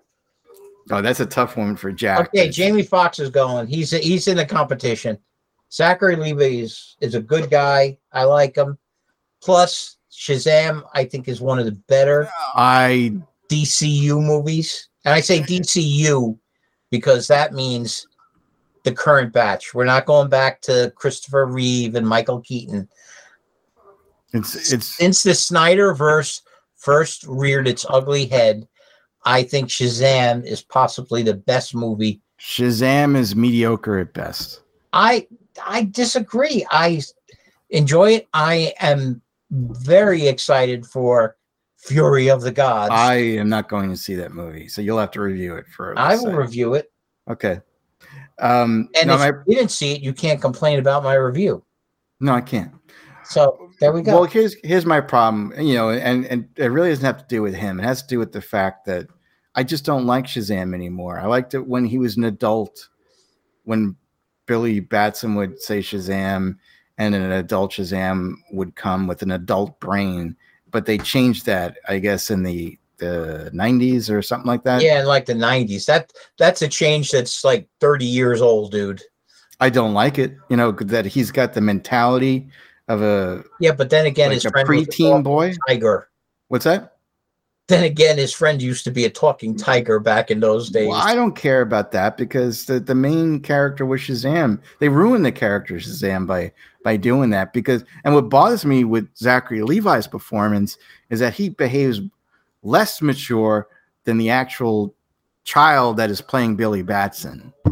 And now you see, that's the thing. He is less mature because all that anxiety the kid has that carries the weight of the world, on him as, an orphan trying to fit in, he's been unloved all his life. He's trying to fit in. He finally finds a family, but he doesn't know if this is going to last or not. All that anxiety goes away when he says that magic word and he's got these superpowers to just do whatever he wants, that he can't help but be immature and go to his head because he's still a kid. But it still doesn't make any sense. The wisdom of Solomon. How does he have the wisdom of Solomon if he doesn't even know how to do math? Well, math is intelligence, not wisdom. I'm just saying wisdom is knowing the right thing to do. Doing what's best for people, not being able to do calculus. Well, Shazam should still be smart, and he's not. For example, Captain America has wisdom. He doesn't have the intelligence. He's not like Tony Stark or Reed Richards or anything, but he has the wisdom to know the right thing to do for the most people when he's called upon. And that's the wisdom that Billy Batson sees, the innate goodness. He just comes off as a child. I just think it's wrong if he's got all these powers of the gods, Well, but like I said, that doesn't make him mature. And he wants to go. He wants to of Hercules. Yeah, that's fine, but I'm just saying he gets these powers. What does he want to do? He wants to go and buy beer with his friend at a 7-Eleven and then get porn. That's not what I want to see. I'm sorry, but that's what a kid would do when he gets these things. Eventually, I think we'll see a more mature Shazam in this movie because he's had these powers for over a year. No, he looks like 2 years. Yeah, but he looks like an idiot in the trailers. I'm just saying. Well, another part of my problem with Shazam, the movie, was I just felt it was very dark. Even the setting looked dark, and Shazam should be like Superman. It should be very light, colorful. The surrounding and all that. And also, my other problem was the Shazam family. I think they did that too quickly.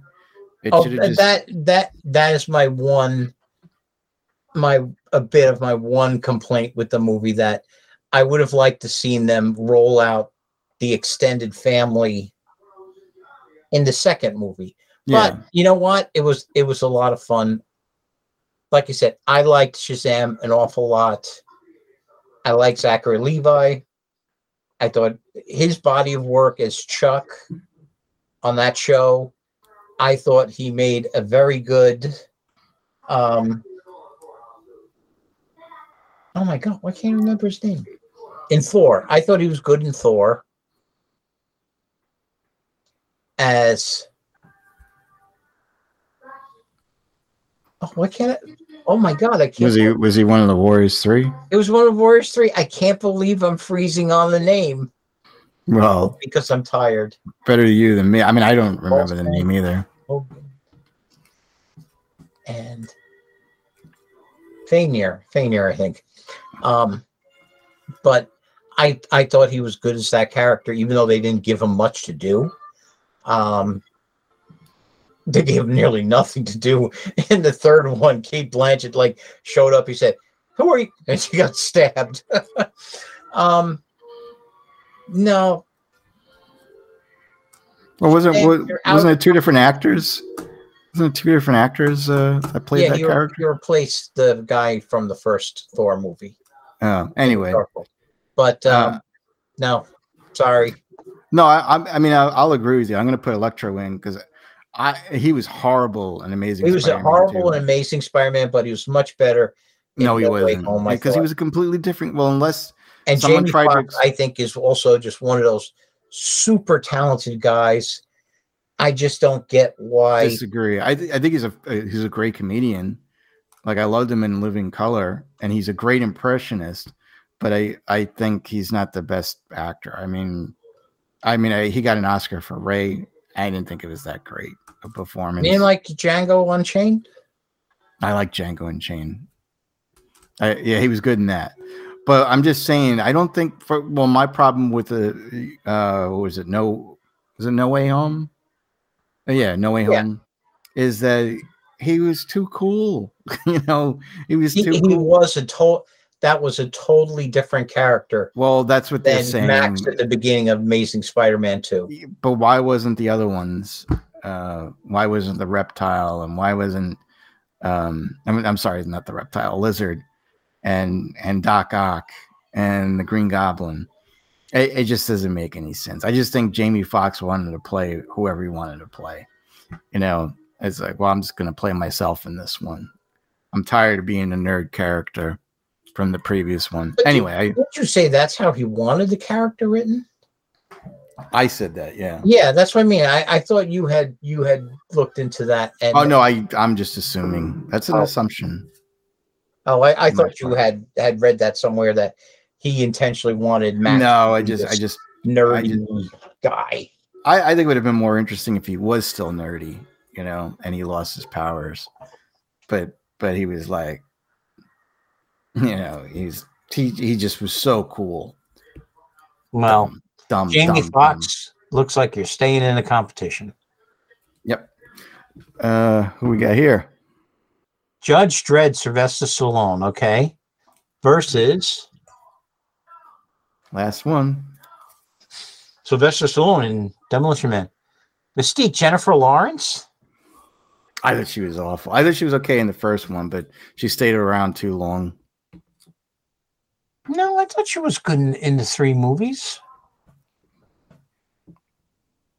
I felt that it took a hit because they made her the star of the franchise.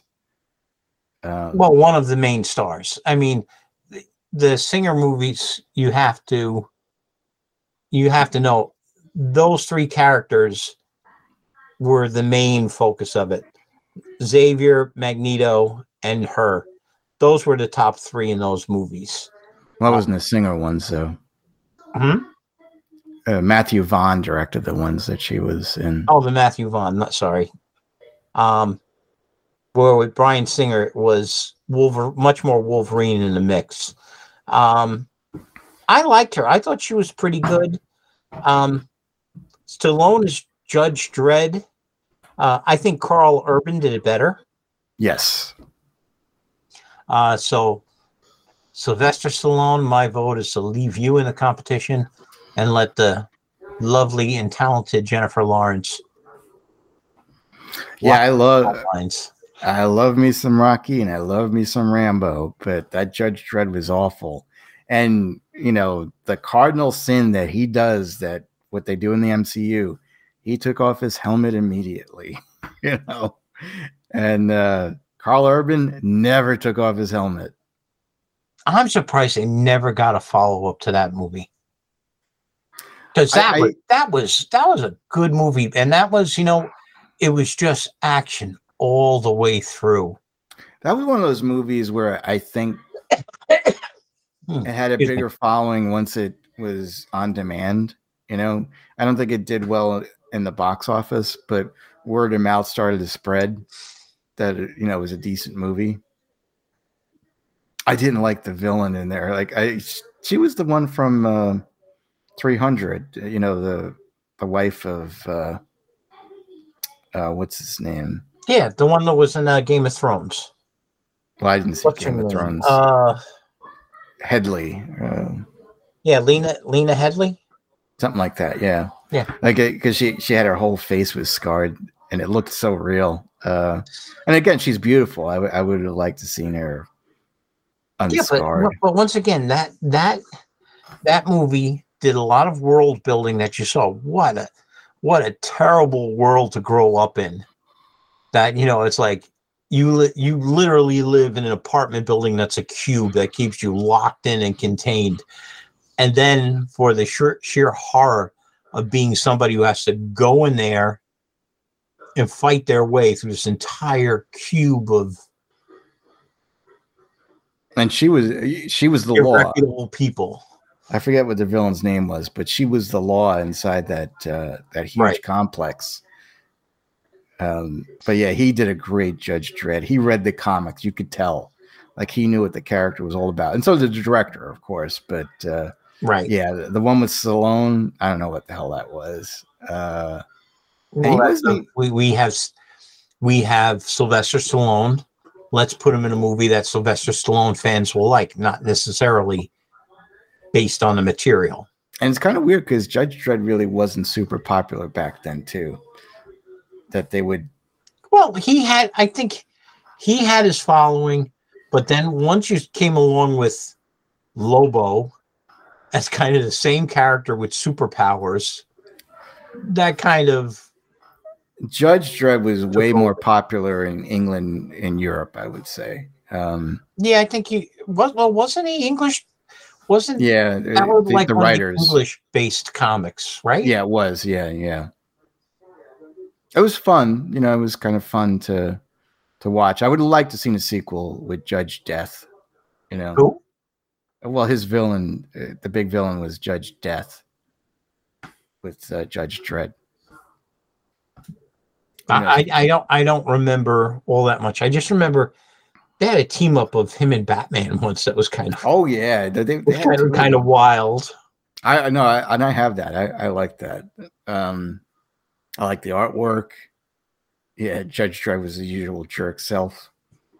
Arresting Batman, just working with him temporarily so he can get his job done, but then he was gonna sentence him to death or wherever the hell. Yeah, and I think it was. I could be wrong. It might have been the Joker and Judge Death were the main villains. Anyway, so that's it.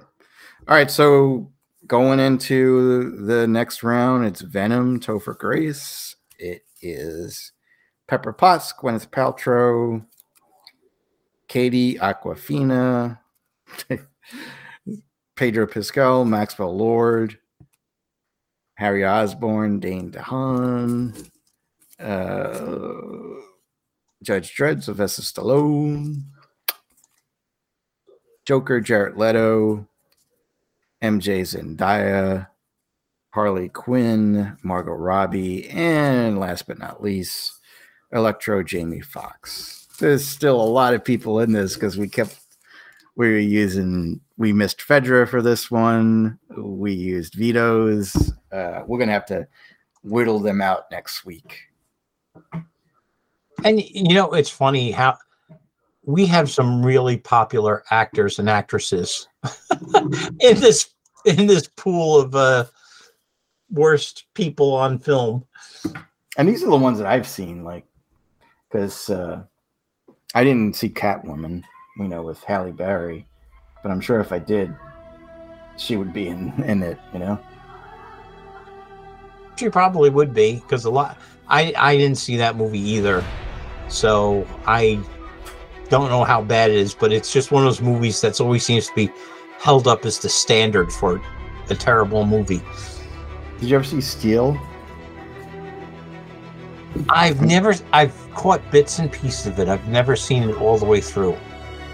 Yeah, me too. Because that was in the crop of movies that would always sort of be on TNT or TBS. Yeah, exactly, TNT. Before the Snyderverse and the Marvel movies seem to take it over. Like, it's just so funny. On the weekends, you can always catch a Marvel movie, a DC movie, or Star Wars on those stations, TBS and TNT, faithfully.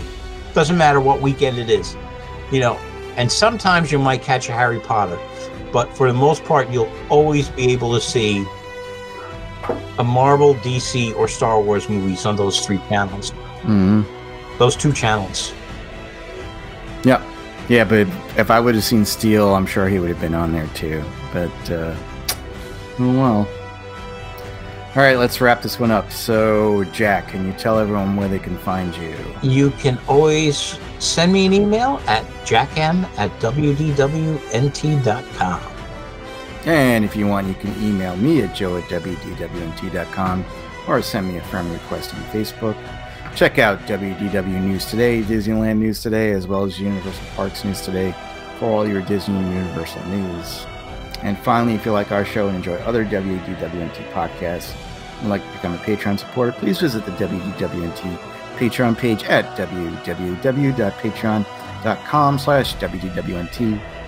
So with that, this will be the end of WDWNT Nerd Alert Season 9, Episode 9. So until next time, see you. Good night, all, and be good to each other.